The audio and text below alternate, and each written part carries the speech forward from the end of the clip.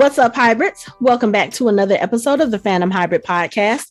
This is Hanako, and I'm here with Anthony, Lori, and Mike. And we are discussing episode 6 of the What If series. And the title for this one is What If Killmonger Rescued Tony Stark?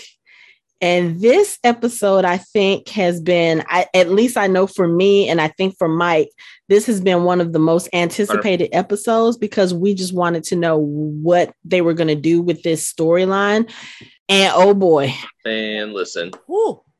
Black Panther 2. The reason I love this episode is because of how far they took, like how Killmonger is playing the long game instead of just trying to snatch up Wakanda.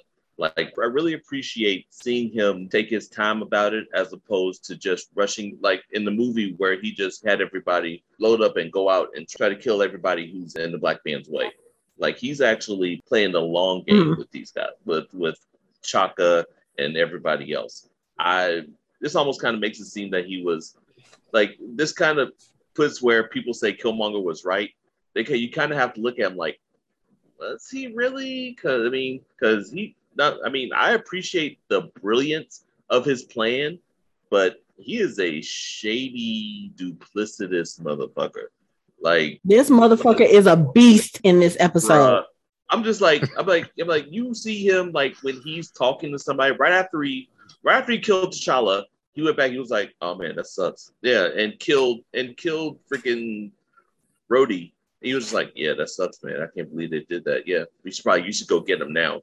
And it's like level, like he did that shit with a straight face, like I don't know who did it now, but we should probably get him. I was like, damn, he's a stone cold motherfucker. This is episode 6, and they have killed Tony 5 times. Girl, let me tell you.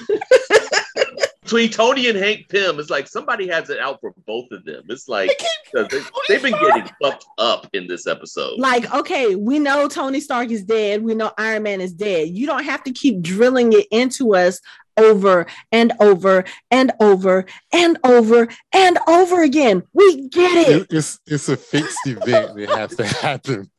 One way or another. Oh my God, I don't need to see it every single time. Every episode he dies. It's like a Marvel version of South Park. It's like, oh my God, they killed Tony, you bastards. Okay, so for me, I'm going. I know you guys gushed over last week's episode, but I'm gonna say this was by far the best episode of What If this season. I agree. By far, and I agree. The main reason for that is Killmonger was just on a whole nother level. He's playing 3D chess while everyone is playing checkers. They're not even playing checkers, dude. They're playing jacks. These people, everyone else is playing jacks. I don't know what they're doing. The only people that kind of know what's going on is Pepper and Shuri. Those are the only 2 people that really know what's going on. Everyone else is hoodwinked, bamboozled, run amok, and led astray, or dead. All of the above. Check. He clearly and I'm like, Hanako, or I don't know if it was Mike or Hanako who said this, but just the fact that he was taking his time, and he's like, you know what, I'm going to get the throne, but I have all these other things I want to do first, and I'm going to set it up where they're going to basically hand it to me. I don't have to come in. I don't have to fight for it. I don't have to stab anybody in the back for it. They're just going to give it to me.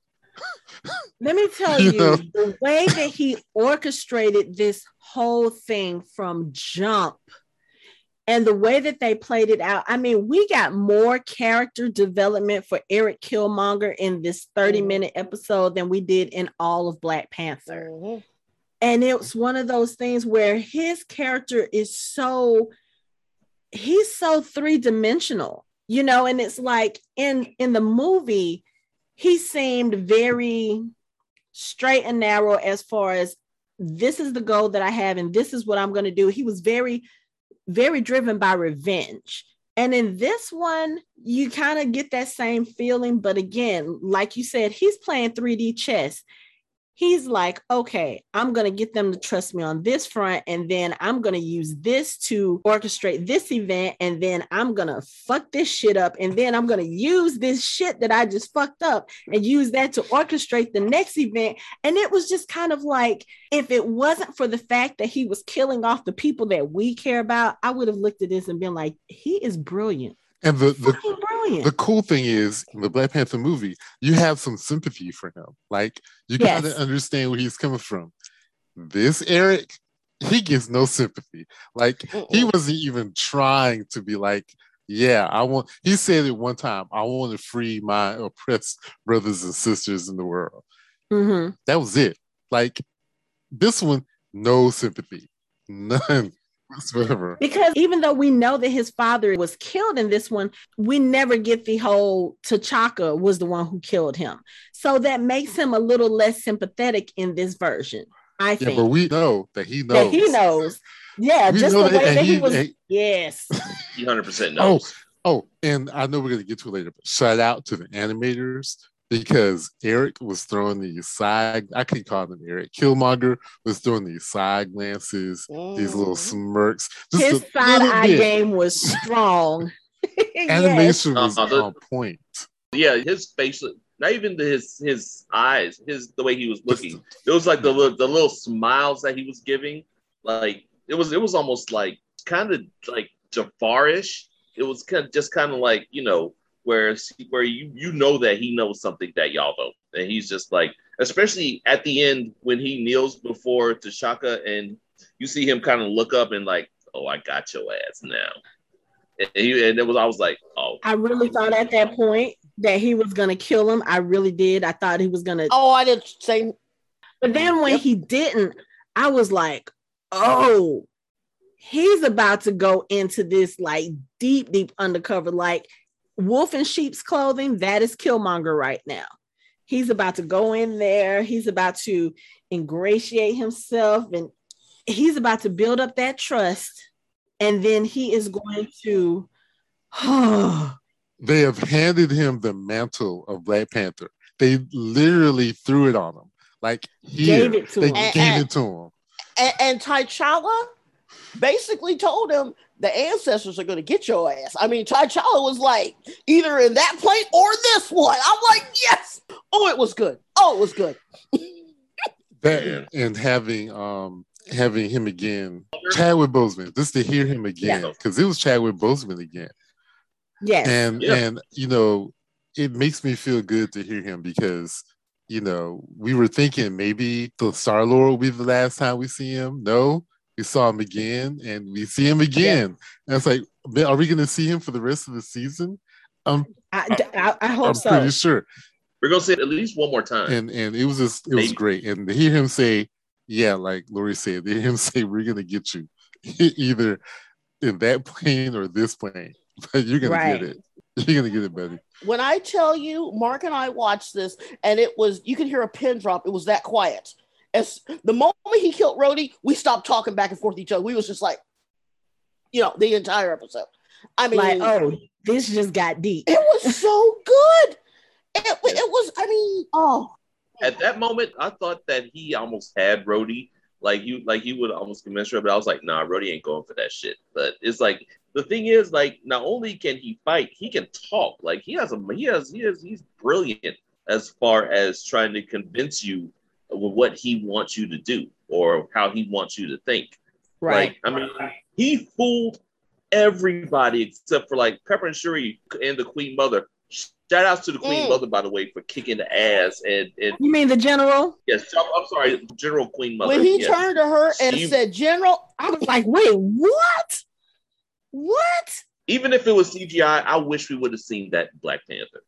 Even if we knew it was a stunt, but I wanted to see that. Like, see her rip her crown off and go at it and start beating someone's ass. Like, I would have lost my fucking mind. Well, I mean, we can still get it in Black Panther too. I want that Funko Pop. Oh yeah. Right. Yeah. Next. I saw it. I was like, okay, you know what? I think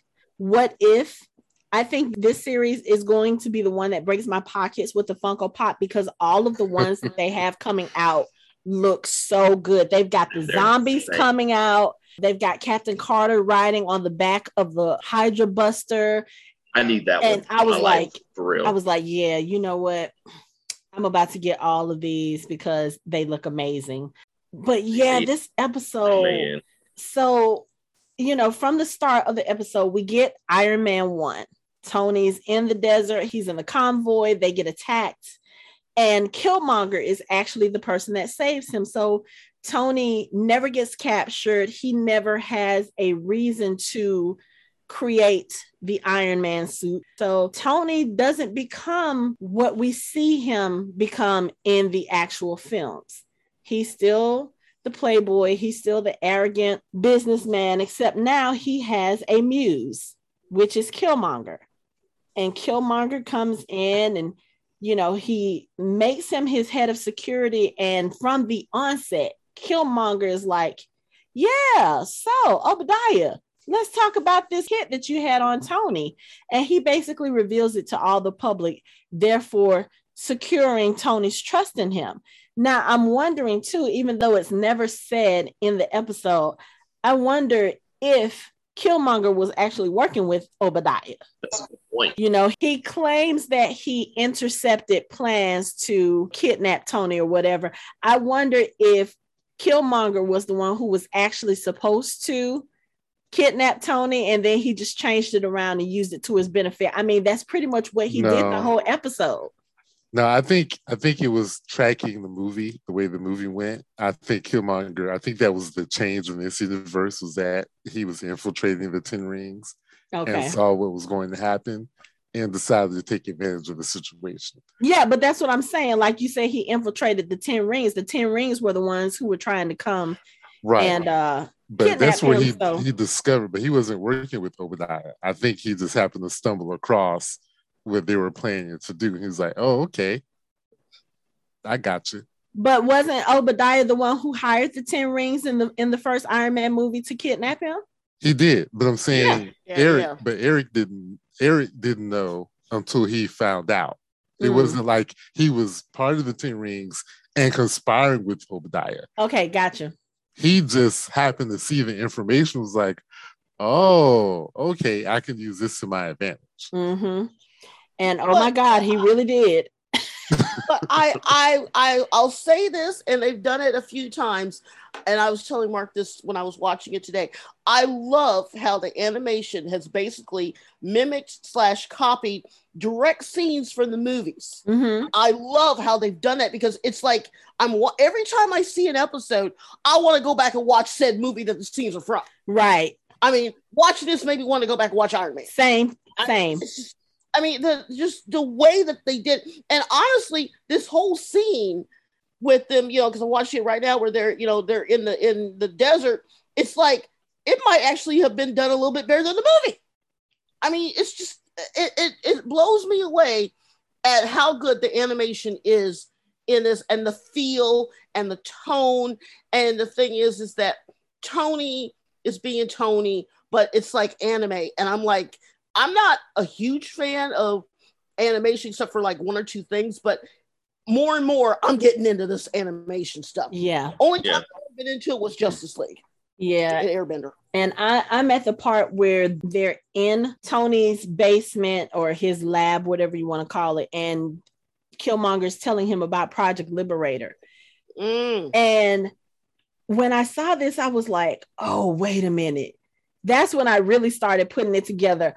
Oh, he's going to use Tony in some kind of way to become the HNIC. I mean, that's basically what he's doing. And watching them look at these plans for the Liberator, I found it real funny. They had Killmonger say, what? I like anime, because Michael B. Jordan is a huge anime person in real life. So I love the fact that threw that in there. And fun fact, his the gear that he wears in Black Panther and here is actually designed from the gear that Vegeta and the Ginyu Force wore. I was gonna say, because there was a promo image. The what? Of Dragon Ball Z. What? Dragon Ball Z. Dragon Ball Z. Yeah. Oh, okay. There was a promo image of Killmonger in his suit. I said, why does he look like Vegeta? That was the first thing that came to my mind. Purpose, like, he looks like Vegeta. For real. But I mean, just the way that it's like the way that they were working on this, you've got a little bit of, like he says, Gundam. You've got a little bit of Pacific Rim going on. It was just like all of these things in this episode.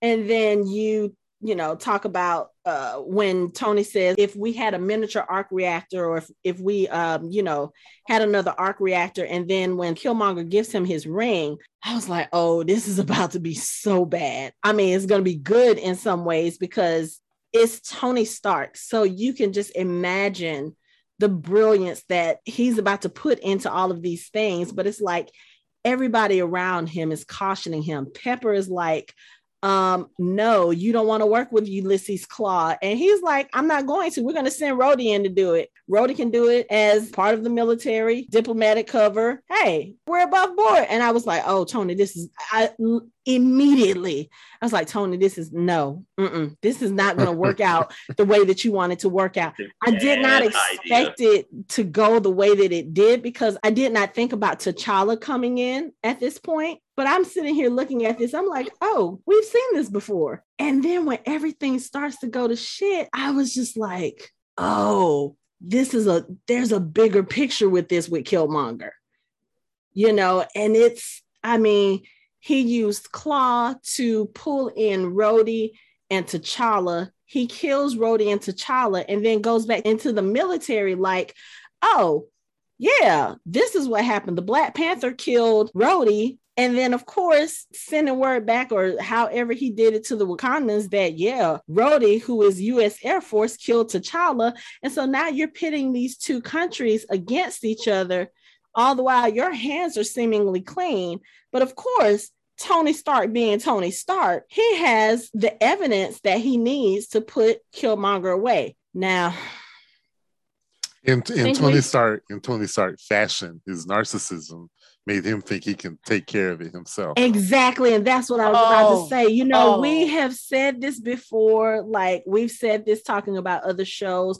When you have everything that you need to bring someone down, you don't give away what you have before you've actually put anything into place. Because now you've got Killmonger on edge. You guys fight, you bring in your version of his liberator, and he still takes it out and then kills you in the process. So now, like you said, Laura, we've watched Tony Stark die for like the 365,287,537th time. Yeah, it's basically like Doctor Strange kept seeing Tony die, and it's like, you know, he just doesn't live at all. Like, that's just... yeah, it's almost as if they're trying to make a point or something, you know. At the point, you know, it's almost ridiculous. But my only problem with that the whole thing is that when Pepper goes in, and I watched the part where they're in the garage and she's talking to Rhodey, and Rhodey is like, well, we can't find anything bad with him, and he did a surface. I'm like, Pepper, we know you, Rhodey. Do a deeper dive. Just do a deeper dive. But they didn't do it. They did like 2 levels and they didn't go the third. I'm like, that's your mistake right there. Because if they would have done a deeper dive, they would have found out. I think Pepper dug as deep as she could. I think she dug as deep as she could. But the thing is, Eric basically works for the CIA. So all his personal information has been scrubbed. Right. So she got as much as she's ever going to get. Not to mention the fact that Eric is smart as shit. I mean, graduated Annapolis at 9, graduated MIT a year later. Dude is smart as fuck. So if he doesn't want you to find something, unless he's doctor. Right, exactly. If he doesn't want you to find something, unless you're Tony Stark or Reed Richards or somebody else really smart, you're not going to find it. Like, it's not going to happen, because he's way too smart and calculating and cunning for you to find out anything that he doesn't want you to find out. Well, I was going to say do DNA, but you have nothing to compare because you have nothing for Wakanda, you know. So, but yeah, okay, I'll give you that. But see, I don't know. I guess because of where I work, there are other alternatives to get more background on people. So I'm sitting there watching with just a little bit of disbelief. I don't know. Part of me, well, Shuri later on. And by the way, could they make her any shorter? She looks like she's she actually is younger in this version. She did. I mean, like a little girl. Yeah. Okay. All right. So it wasn't just my because we're going back to Iron Man 1 time. So it's like that's what. Yeah, 7 years. Okay. So she should be like 12. Okay, because I'm going. She's not that short in real life. What happened? She went from here to here. But yeah, I'll give you that. But see, here's the other thing that had me kind of concerned, because if going back to him working with Obadiah and all that stuff, you would think that with him being the elite, SEAL, this, that somebody on our side would have some more information on him that Tony, but see, because Tony didn't become Iron Man, he's not curious. So I think that Killmonger was safe doing his long con with Tony because he knew that Tony wouldn't go below the surface. Mm-hmm. So I'll give that.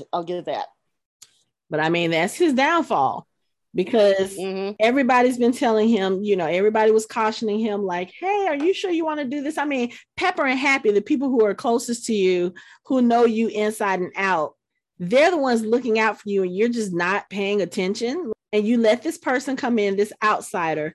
And not only did he get you to build him the ultimate weapon, he also framed you for murdering T'Challa and making that kind of the basis of this war that's about to happen between the United States and Wakanda.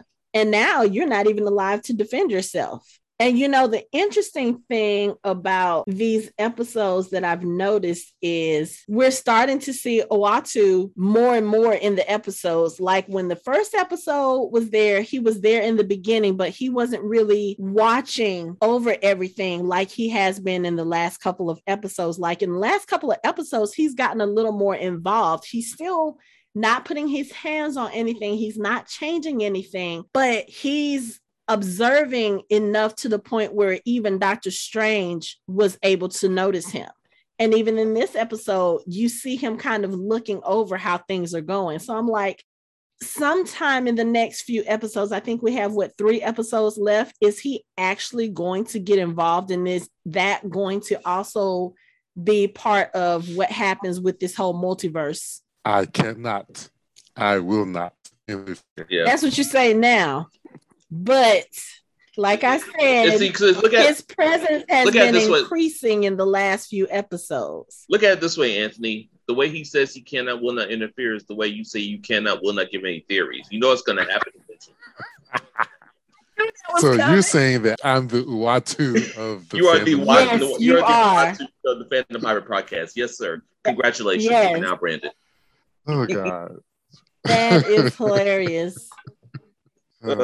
I think you might be onto something. I know I keep getting thrown off by that. Is it a Kia commercial? Hyundai. It's a Hyundai commercial. With it's a Hyundai. With Thor in there driving around doing donuts and shit. Yeah, it's a Hyundai. Yeah.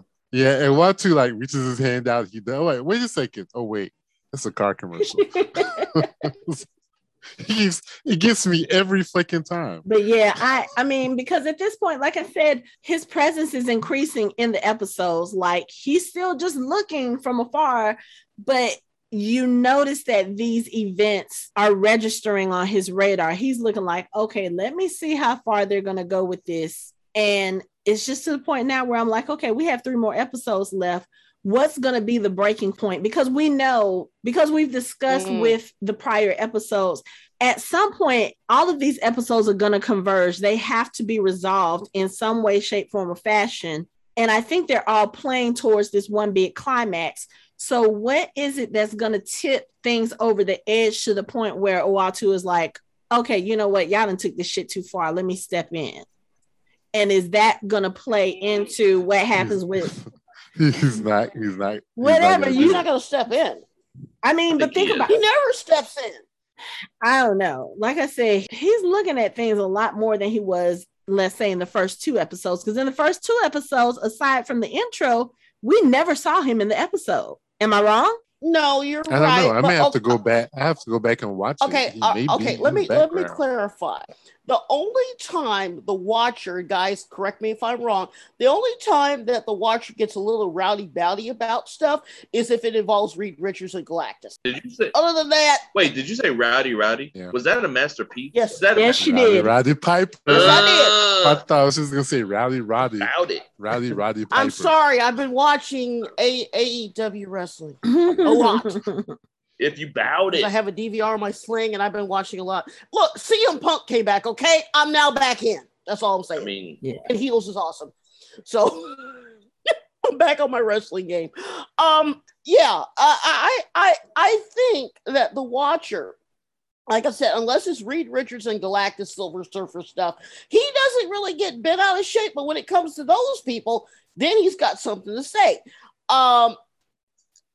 I would be very surprised if he does, but Haneko's right. This has to come to some sort of conclusion because, so you're saying this is episode 6, so you're saying it's 9 episodes? Mhm. So we've got 3 more to go. Okay, that was my question that Mark had for me. Okay, so my thing is that what's the point?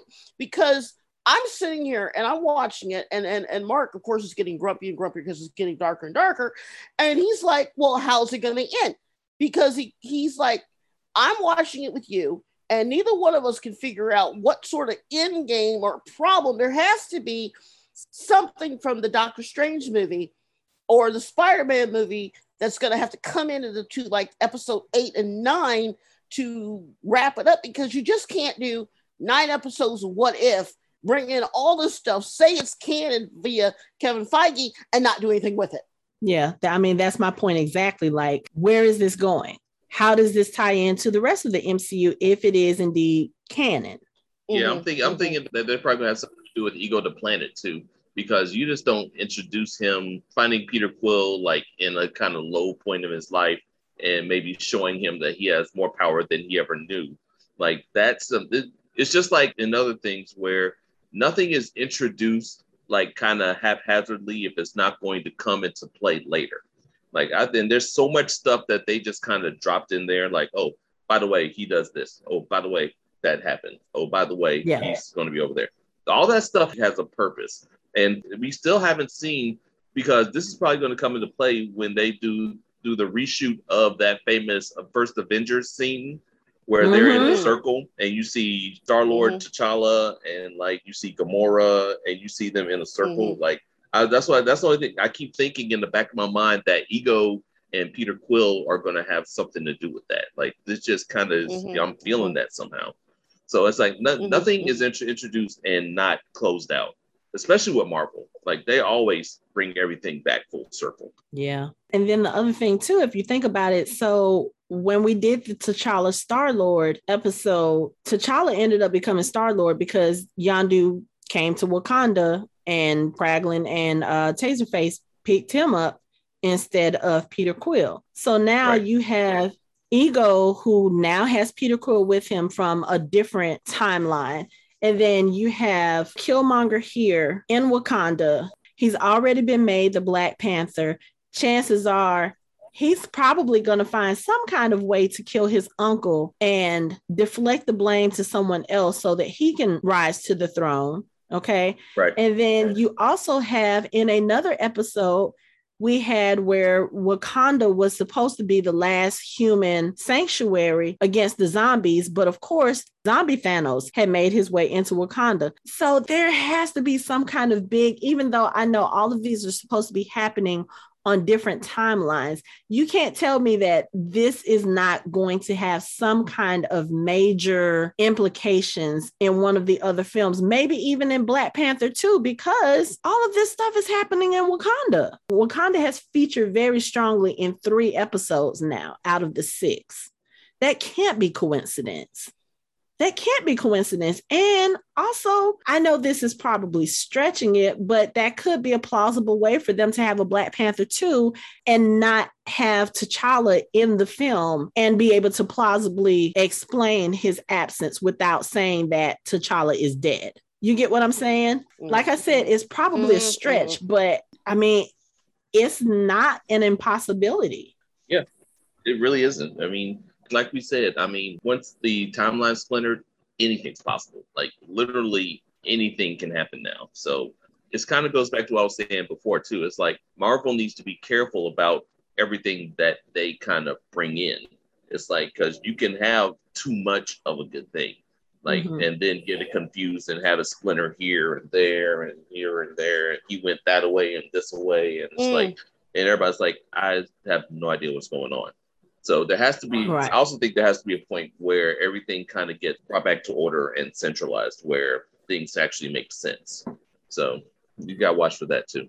But this goes back to Anthony's point a couple of months ago, too, where we were discussing the Disney Plus shows. And, you know, Anthony, you said that you didn't think that people who only watch the movies would watch these shows. It's almost like now they kind of have to, in order to understand what's going on. They have to watch Loki at the very least. Yeah, it seems like they're going all in on this shared universe thing. Yes. They're going to make it more and more difficult for people to just jump in. The only thing I can see, like Mike said, this could be too much of a good thing, but they could pivot this into something where they're basically creating pockets. And they're going to say, okay, well, now we have all this stuff that's canon. We'll do a Marvel Zombies TV show. Or we can do a Captain Carter thing. You see what I'm saying? They can do different things and not have to worry about it affecting the main MCU movie line, where people can jump in to a TV show and not have to watch the movies. You see what I'm saying? Like, kind of try to keep everything separate. Like, for example, I've been watching Superman and Lois, and now I just realized that so it's confusing in Superman and Lois that she has the twins and they're from an alternate timeline. They're from another universe. But she brought them to the just spoil it? No, because the show's been on and it's been on and the season's over. I was at the Harvest Festival. But that's not a spoiler. That's something that happened I'm being in funny. Legends of Tomorrow or something. Yeah, because I was gonna say, is that a result of the whole Crisis on Infinite Earths? Like, what happened with Arrow and all that. Okay. Yeah, and so I don't want. And this is why I don't watch the DC show. I don't want that to happen to the Marvel shows, where now you have all these multiple universes and weird things start happening. And you're like, okay, well, what are you going to do in the MCU? Like, are you going to throw stuff in there that doesn't make any sense and just throws everything off? So I'm like, Mike, it could be a good thing. I wouldn't want them to get, ahead of themselves with what they're trying to do. And what if sort of seems like it's going down that path?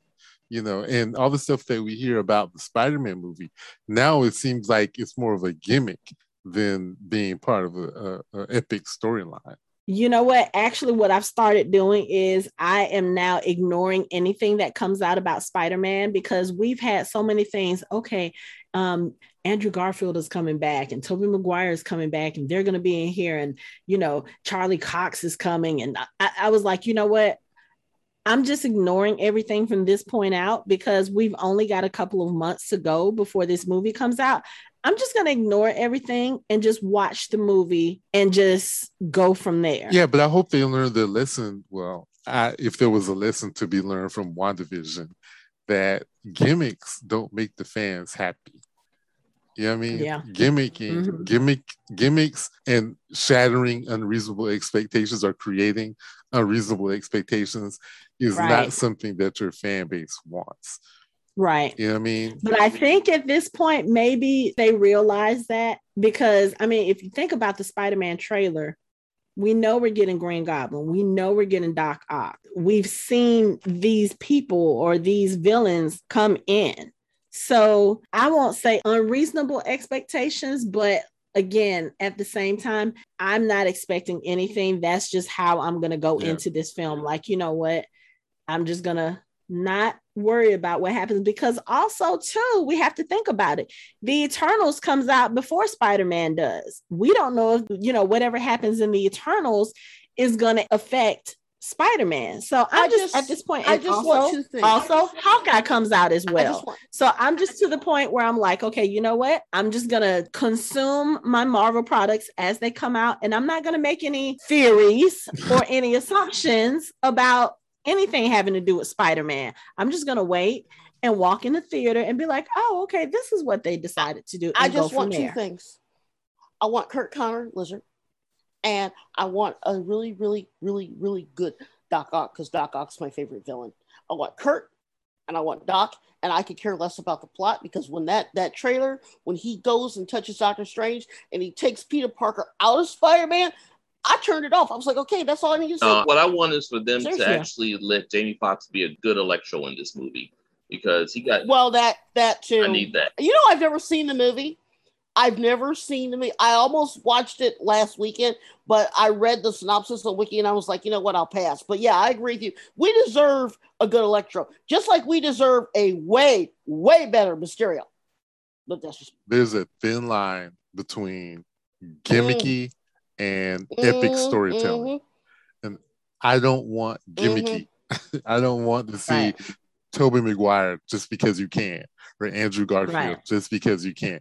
Or you know, I want everything to be a really epic, a really good epic story. I don't want to see the best Spider-Man was Spider-Man 2. I'm talking the original one. That was the best Spider-Man because, of course, I had Doc Ock. Other than that, I like Homecoming. I like the reboot because I think it's a better fit than the first movies. But for my money, I think that the Spider-Man movies as a whole have been hit or miss. I think that they could have done significantly better with the first set versus the second set. Unlike the X-Men, people rock the first ones. I rock the second ones better. I like the second generation X-Men movies better, except for Age of Apocalypse. That thing should be burned. But other than that, I think the second X-Men movies are much, much better. Yeah. So getting back to the thing. I'm now at the part where T'Challa's telling him, you know, we're going to get that ass, you know, if you keep doing this shit. Is it me, or does it seem to you that because of everything that we got from Black Panther, that other ancestors should have popped up and basically been behind our boy and go, yeah, or because T'Challa can't be the only previous Black Panther that senses that they're, wait for it, a disturbance in the force. No, I just think maybe the other ancestors were like, yo, T'Challa, we're gonna let you handle this. I just think, you know, but even before we get to that point where he's anointed the new Black Panther, when we get to the battle and we see this badass battle scene, Okoye going off, the Queen Mother, General going off. Yep. Did it strike anyone else as weird? It was like so weird to me to see Okoye and Killmonger fighting back to back. I was like, yeah, badass. It was badass, but am I the only one who thought that he was going to kill both of them by accident? I understand. I see what you're saying, but those two fighting back to back like that, I mean, it's a perfect, like, you know, hero enemy, like grudgingly being together, fighting back to back to stave everything off. That shit was lit. It was, but it was so weird. It felt sacrilegious to me. I get it. I thought Auntie was going to get got. Seriously. I thought he was going to kill his auntie. Because, I mean, when Okoye gets grabbed up by the thing and he sees her, I thought, okay, there goes Okoye. And then, of course, Auntie's there. I thought he's going to accidentally kill both of them and go back to his uncle and say, oh, uncle, I'm so sorry. But it didn't happen. I'm surprised it didn't happen.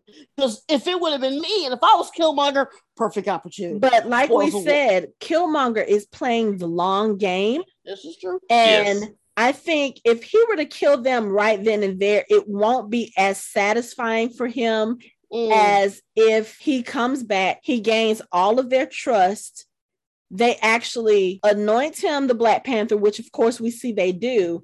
And then, like I said, I think he wants the throne too. And I think at that point, when it becomes clear that he's going to either get the throne or he's on the throne, that's when he's going to pull the rug from under all of them. And that's when shit's going to hit the fan. Well, see, Hanako, here's the thing. I agree with you, but see, as far, and guys, correct me if I'm wrong, but as far as the hierarchy is concerned, he already unspoken has the throne, not because he is the king's son / daughter Shuri, because he is the oldest male, he automatically is going to get the throne because only the Black Panther can be king of Wakanda. So that's already in the background given that he's going to be king. Yeah.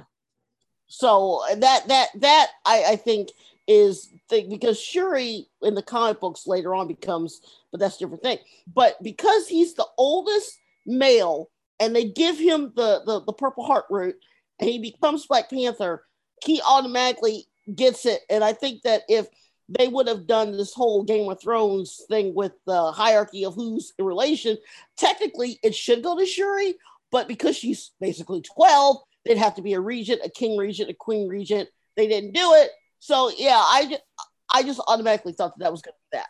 I think, but it's only going to be like that until somebody challenges him, because anyone of the royal bloodline can challenge somebody for the Black Panther, the mantle. So it's possible that the I was trying to explain this to the spawn that lives with me, who's related to me by marriage. That I was trying to explain to her that the king being king of Wakanda and the Black Panther can sometimes be two separate things. Mm-hmm. Because remember, I think it was at Winter Soldier, where T'Chaka was still the king. But T'Challa was the Black Panther. T'Challa was the Black Panther. Mm-hmm. So in this case, it's the same thing. T'Chaka is still the king, and Eric is the Black Panther until someone challenges him. Which I don't know if anyone can challenge him unless it's for the throne. So maybe after the uncle dies, then the throne is up for grabs along with the mantle of the Black Panther. Mm-hmm. Because that's what M'Baku was like, you know, who we're going to pass it to, this child over here? We won't stand for it, no. Right. I'm not sure. That was awesome. So Killmonger clearly has won over the approval of his uncle, his aunt, and Okoye, the three top people that he needs to gain the trust of in Wakanda. Shuri, on the other hand, is like, no, motherfucker, we ain't falling for this. And she actually goes to Pepper in America and says, okay, look, we have a common enemy. And Pepper's like, okay, so how are we going to do this? Oh, okay, let's get started. I was like, I didn't know I needed this team up until I saw this scene. And now I need this team up. And then I've seen some of the promo images for, I don't know, the next episode, but I know it's one of the future episodes. And I was like, yeah, I need this team up. The cool thing was what Watu said again, and I'm paraphrasing because I'm not like Mike. I can't write things down. I'm not quick enough. But it was basically like, even though T'Challa and Tony are dead, their legacy still kind of is on, and that's in Shuri and Pepper. Like, yeah, he says heroes are never really gone. They live forever. And as do the ones they inspire to carry on the fight. And I was like, it hit me because this is an episode where we actually see T'Challa die. And then I was just like, it's too much. It's too much. He's not a snack. He actually dies. Oh my God. Or a meal. Yeah, that was still weird. But yeah, this episode, when I say I was looking forward to this episode, and it gave me more than I expected, but at the same time, I was sitting here in shock, like, oh shit. Killmonger really just manipulated everybody to basically hand him Wakanda and the Black Panther mantle on a silver platter. And nobody else aside from Pepper and Shuri are none the wiser. I'm like, wow. This is my thing. How are the other tribes? I mean, I know what he did, but how are they okay with this? This dude came from nowhere, from the outside, raised in the world. And no one was listening to Shuri. She's like, he's just an outsider. Like, but I mean, he brought them Claw. But well, I was asking that too, because where was the Jabari? Where was the outer clans? Where was the Water tribe? I'm sitting there going, so there's just gonna, I think it was because T'Chaka. We only had 30 minutes. Well, yeah, but I think, well, yeah. Well, I think it's because T'Chaka is still alive. If he was dead, then I think you would have get more of a rowdy. Because remember, the Jabari really only came to be once T'Chaka was dead. Right. That's true. And that's in the comic books too. They're up in the mountains. They still up in the mountains. Right. You know, news doesn't. Yeah, it's hard getting a text message up in the mountains. Because it's our people. They all have Android. No reception up there, man. The snow, the wind, the kids eating. Exactly. Nobody wanted all that shit. Nobody wanted to do that. I mean, the whole thing is, I think that Queen Mother General Warrior probably has some inkling as well, because I don't think that Shuri would have been there if the mother wouldn't have known. It's like, I think the mother actually kind of has a little bit of an inkling. And like Shuri's telling her, and she's like, she probably told Shuri to give her more proof. So she went to Pepper and showed her all that and got the proof, showed it to Pepper, because she needed an ally on the other side as well. So that when they come together, they can actually do something. Two heads are better than one in this situation, because, I mean, Tony and Shuri are geniuses, but Killmonger's no slouch, as we've said before. Like, he's smart as fuck. So it's better to have two people thinking how to stop him, better than just Shuri by herself trying to figure it out. But I believe that General Queen Mother is kind of thinking about it too. I don't know. She looked pretty convinced. Especially because she said T'Challa. See, I don't think so, because I think when she stood and she said for T'Challa, I think she kind of let it known that she was thinking a little different, because at the end of the day, her son is dead. Okay, and we had Auntie Angela, we had the Queen. You know, she did the voice, which I thought was awesome, especially with 911 coming back, so she's busy. But my thing is that I think that with Queen Ramona, I think that she, in the back of her mind, was thinking about how her son died, because as a mother, and I don't have kids, but as a mother, I would think that you would be, no matter, you've got this nephew that just pops up and he's like all that and a bag of tricks. He's like the most awesome thing ever. You got to ask yourself, well, why are you showing up now? Why are you awesome? And you don't really seem that broken up that your cousin is dead. Now, as someone who literally has no cousins, I don't know what it's like to hang out with cousins. I have no idea what that's like. But I guess if I would have cousins, that I guess I would be kind of broken up, because I don't have the people I grew up with. Yeah, but I mean, he didn't grow up with T'Challa, so he wouldn't have that kind of emotional connection, because I mean, even I have lots of cousins, I have aunts and uncles, but I'm not very close to my dad's side of the family. When something happens on that side, especially if it's somebody I've never grown up with, never met. Okay. It's just kind of you feel sad because it's family, but there is a detachment there because you don't know that person enough to mourn for them. And I think that was kind of the case here. And then not only that, I mean, we know that Killmonger actually killed T'Challa, but there's no way that any of them would know that. They wouldn't have even known that he was there. You know what I'm saying? So it's just one of those things where it's like, oh, okay, I heard that the United States or that the government or the military, they killed T'Challa. Let me see what I can do on this end. And, he can play that role. Like, yeah, I'm part of the American military. I didn't know what they were going to do. And then they killed someone who I realized is my cousin. Let me, go back to the mother country and see what I can do to help avenge the family. He has the perfect way in for that, especially once she questioned it and King T'Chaka was like, you guys didn't know about him because I didn't let you know about him. Like, and I caught that basically admitted right there. Yeah, right. I knew about him. Yep. And you can see a little bit of, I guess, Killmonger's longing for family, just a little bit, because when T'Chaka walks up to him and places his hand on his face in that loving gesture, you can see, Killmonger's face kind of softens for a minute, like, oh my God, this is family. But then when T'Chaka says, you have your father's eyes, you can see that facial expression change just slightly, but change enough that we know he's thinking, and you murdered my father, so let's get on with the charade. And then he goes. So let me get the cultural norms out of the way. So basically, what you're saying is that T'Chaka and Eric are at the cookout, and Eric is cool, but then he realizes that T'Chaka brought the potato salad. Right around there.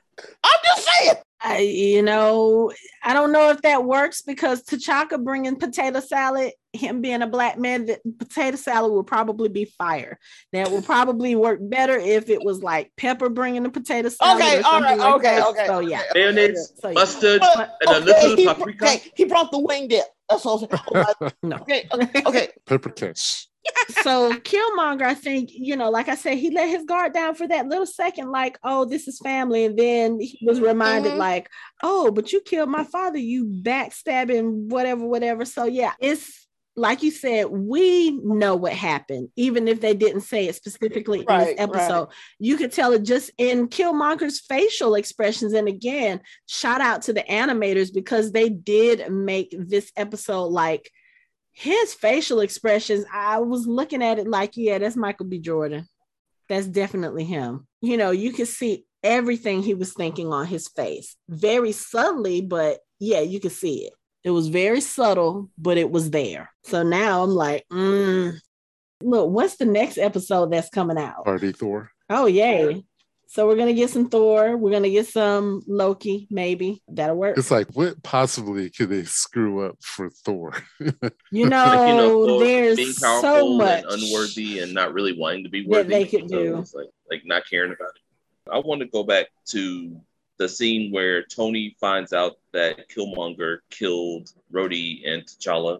Like when he activated the drone, and that whole sequence of Tony basically letting the darker side of his personality out was so fucking unsettling. Like he was just in there like, what do you say? To killers? And like the whole look on his face, like I was like fucking shit. Like we never, because that's a side of him we've never seen in the movies. Like we've never seen him like that driven. Like we've kind of seen it like when Rhodey fell from the sky in Civil War, we kind of saw it then.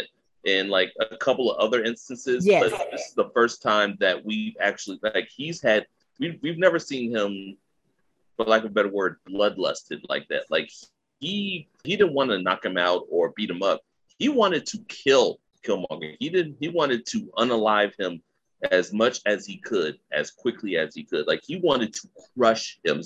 Like till there was nothing. Well, I mean, think about what you just said. The only other time we've really seen him like that was in Civil War when Rhodey got hurt. Rhodey was killed in this episode, and Killmonger was the one who killed him. And when he found out that Winter Soldier that Bucky killed his parents, like those are the two times where you could look in his eyes and he's like, "I'm killing you." Like I don't give a fuck. Like for real. But like Rhodey in that instance was just injured.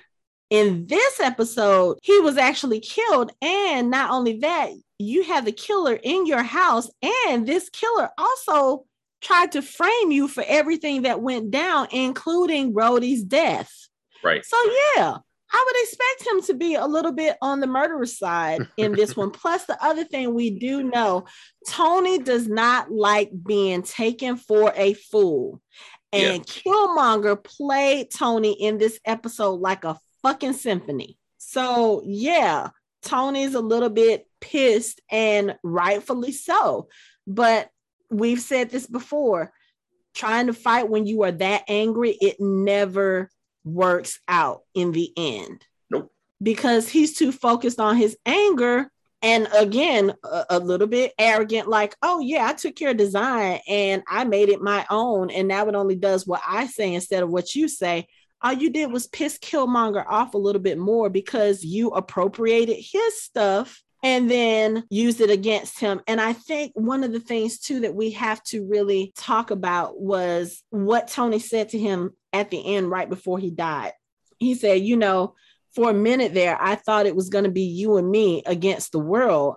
And Killmonger says, we're not fighting the same battles. And he says, two gear-hair orphans trying to do right by our fathers. We sound the same to me. And then Killmonger says, the difference between you and me is that you can't see the difference between you and me. And we all know what that meant. You know, yes, they have a lot of similarities, but again, Tony, privileged, rich, white boy, you know, he's an orphan, but he grew up with all the creature comforts. He had the money, he had the support, he had the background, he had everything that he needed for his life to be okay. Killmonger, on the other hand, did not. And he had to struggle, he had to fight. And it's that struggle and that fight that makes him who he is in this episode. But there are times when we all say, or people have all said, you know, we want to get to a world where you don't see color. That's not one of those situations. Like, you have to acknowledge the differences. And I think the fact that Tony didn't kind of set Killmonger off a little bit more. You know, he's like, yeah, you think that we're the same, but there's no similarities between us. Like, there's a certain stopping point where the ways we are similar diverges. Like, I have the smarts, I have the wherewithal to do this, to plan this, to come up with these plans for this weapon and everything. But he didn't have the money, the influence, the power to get it all done. He had to go to someone else. And, you know, that probably pissed him off too, that he had to go get that from somewhere else. But Hanako, that line was beautiful. Oh, it was, most definitely. That the way that he didn't yell it. He quietly, even less than he says, yeah, but see, the difference is you can't see us. That right there, if nothing else, made the episode. That was a beautiful line, and it was so powerful. And it wasn't him being manipulative. It wasn't him being cagey or crafty. It was just him being what? A black man who has intelligence, who has poise, who has his faculties, who's not on drugs, who's not on alcohol. He's just being a strong black man. Granted, he's got some issues, but a strong black man saying like it is. And I'm sitting there, and like I said, that made it. Yeah. But of course, I did go online. I did see some people who were upset about the line. Oh, here they go. Why? Here they go, bringing race into it again. Like, have y'all not at you, but at the people saying that. I love how Marvel has just been sliding the race stuff into all these different shows. Yes, because it needs to be there. Yep, sliding in Killmonger battling the white male patriarchy. Well, yeah, but see, I was raised by my grandparents, and my grandfather, who I love dearly and still love, he's passed. He would have kind of sided with that. But at the same time, I'd be like, okay, I need to call you out because you're saying this isn't the way it should be, but you look like this. See, this is the problem. You've got people who have problems with Black people speaking their truth, but you don't like it because they're not what you want them to present to society. Okay. I thought that Killmonger, whatever he did through this episode, was wrong, hateful, mean, whatever. But in the back of my mind, I applauded him because he okay, we talk about American Gods. We talk about Anastasia, the spider, Mr. Nancy. He was, for all intents and purposes, Anastasia. He was the spider god. He literally slithered and got and plotted and planned his way in, around, over, and through to get to his end game. He was Anastasia. And I thought that was cool. But I'm also digging deeper, you know, because I've only watched it twice, but I can see, because of the Black Panther movie, I can see where he dipped and dived, where, again, this is a what if. This is the brilliance of a what if. Now, I called at the beginning of this episode Black Panther 2. And the reason why I said that is because even though this was only, 35 minutes, 33 minutes, we got so much content. This was literally Black Panther 2 without us getting Black Panther 2, because we got a whole side thing. I mean, it was so impactful and it was so awesome. But again, Kevin Feige aside, and I submit to you guys, I believe a what if should not, unless you guys, like you were talking about the other week, unless it was Unknown Tales or whatever, a what if should stay. a what if and not translate into the MCU, into Marvel Comics. A what if should be standalone, stationary, not translate. But if you're going to move it into the MCU, this was a hell of an episode. It gave us a hell of an idea. Yeah, I would actually consider this more Black Panther 1.5 than Black Panther 2, just because of all the links to the first Black Panther movie, and it's not really like a new adventure. But I see what you're saying, and I agree with it. I think that it could offer a lot of parallels to Black Panther 2, but but like you said, this is the whole thing. Going on another tangent, it's kind of the thing about setting the what if up as canon. It's like, okay, but what part of it are you going to use? Like, as canon, okay, that's fine, but what part are you going to use for it?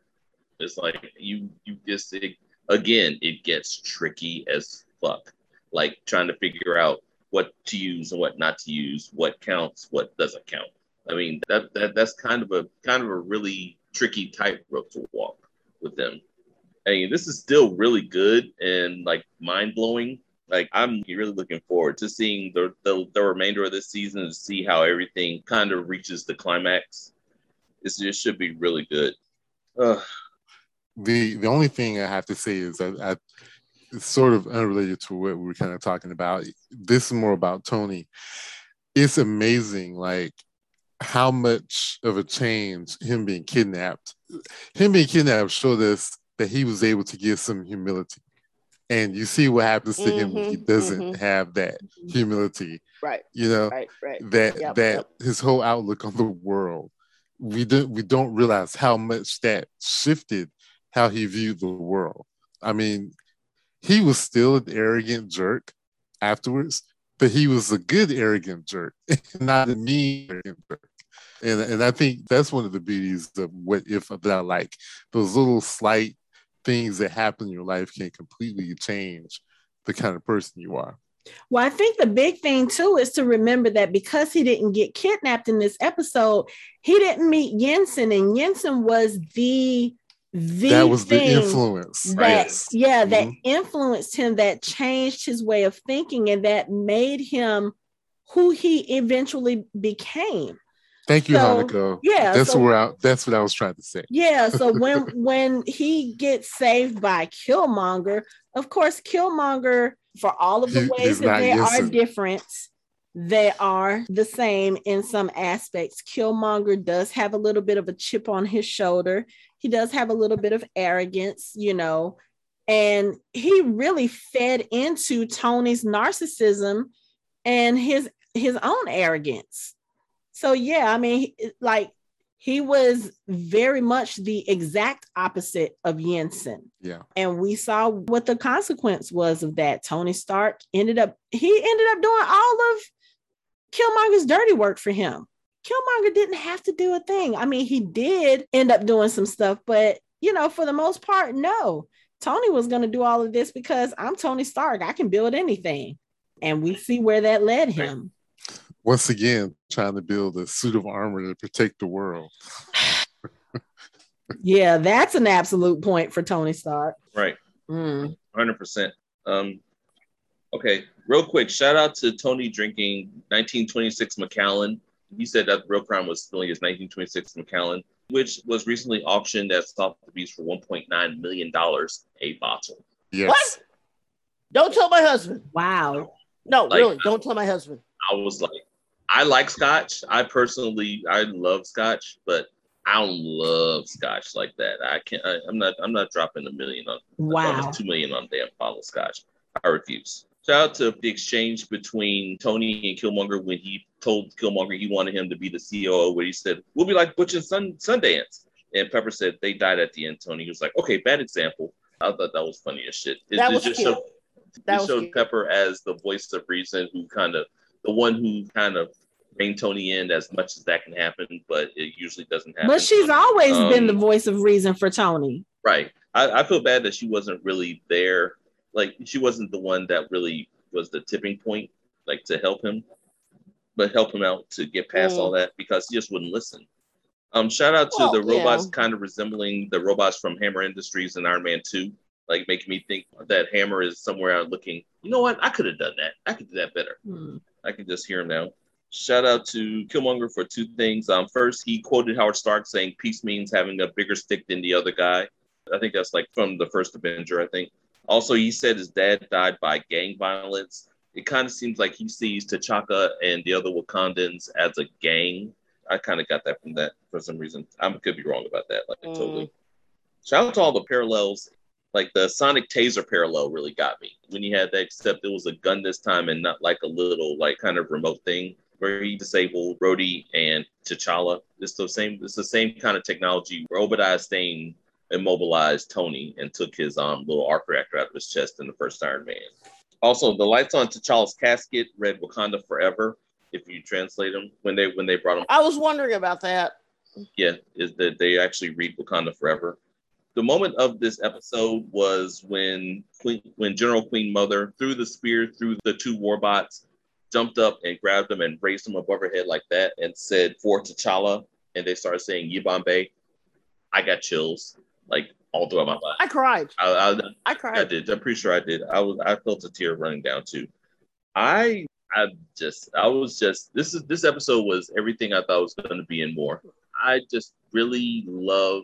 It's like I respected the character of Killmonger in the movie, but I think this part I really admire his cunning in this episode, like the way that he just is like thinking two steps ahead and like him fully executing this plan and trying to get to the end game that he wants.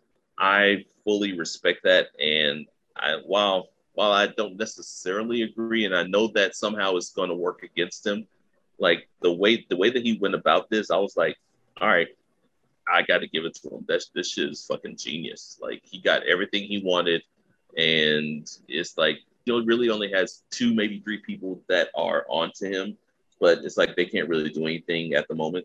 So I'm really looking forward to, like I said before, the climax to everything, to see how it's going to go. It should be pretty dope. What we said next episode was Party Thor. Party Thor. Yes, Party Thor. Which I don't know. I mean, are you guys concerned any about? This is a question I haven't asked. Are you guys concerned that this is going to have any tangible effect, negative or positive, on what they call the alternative Marvel universe, the 616 universe? Because we're doing What If, but if they're going to do Party Thor in a 616, he's more like an environmental hippie type of a person. And of course, you've got, Reed Richards, and you've got, the thing with with Franklin and all that. Do you think that this is going to affect anything? Because I think anything is possible. Yeah. After the multiverse fracturing. I mean, okay, but you see what I'm saying, though, right? I understand where you're going, but I think at this point we just have to say everything is up for grabs. Facts. Okay. I'm just gonna say this. I like 616, but as for my money for a better alternative, I like Elseworlds DC better, because I think that at least with Elseworlds they have a better structure.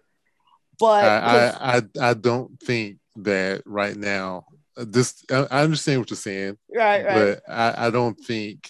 See, they've always considered like the MCU this separate universe from everything else, right. And I think that's sort of they're just going to stick to we're putting out what we're putting out, and they're not going to concern themselves with 616 and Earth Prime and all that craziness. They're just gonna what you see is what you get. And I think that's because they've never really talked about Earth 616 in any form or fashion. Yeah, that's true too. That's true. So I don't think that's not something they're concerned about.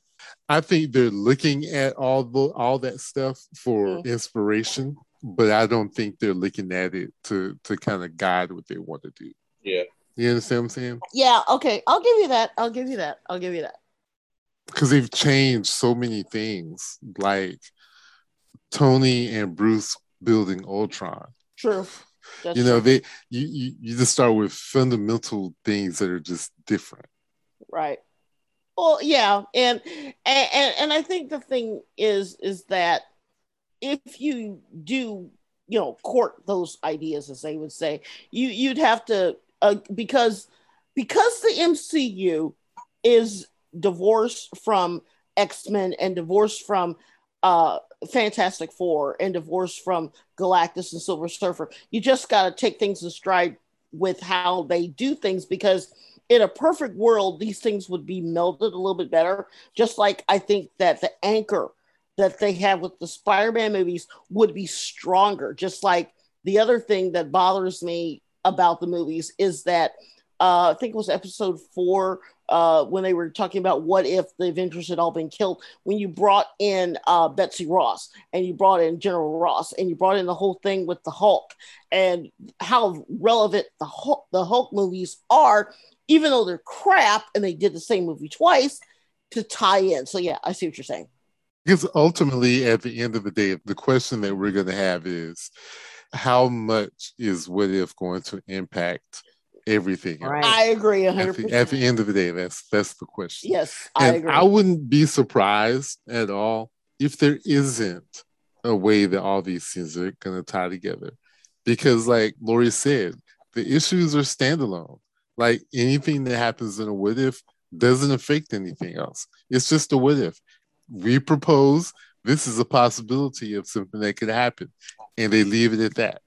And I could honestly see that that's how What If, that's how it's gonna go. Like at the end of the 9th episode, we're all gonna be looking around like, that's it, that's it, crickets. I agree with you, Anthony, but at the same time, I'm kind of like, I don't know. I think it's going to tie into the bigger universe. Or at least I should say. We want to, we hope, we pray, yeah. We theorize, we do all these things. And at the end of the day, we're going to be looking around like, that's all? That's all you got for us? Yeah. Wait, yeah. we do theorize, Anthony? Is that what we're doing? I was saying we in quotation marks. Mm-hmm. There is no really me in we. There is a me in we, because we are family.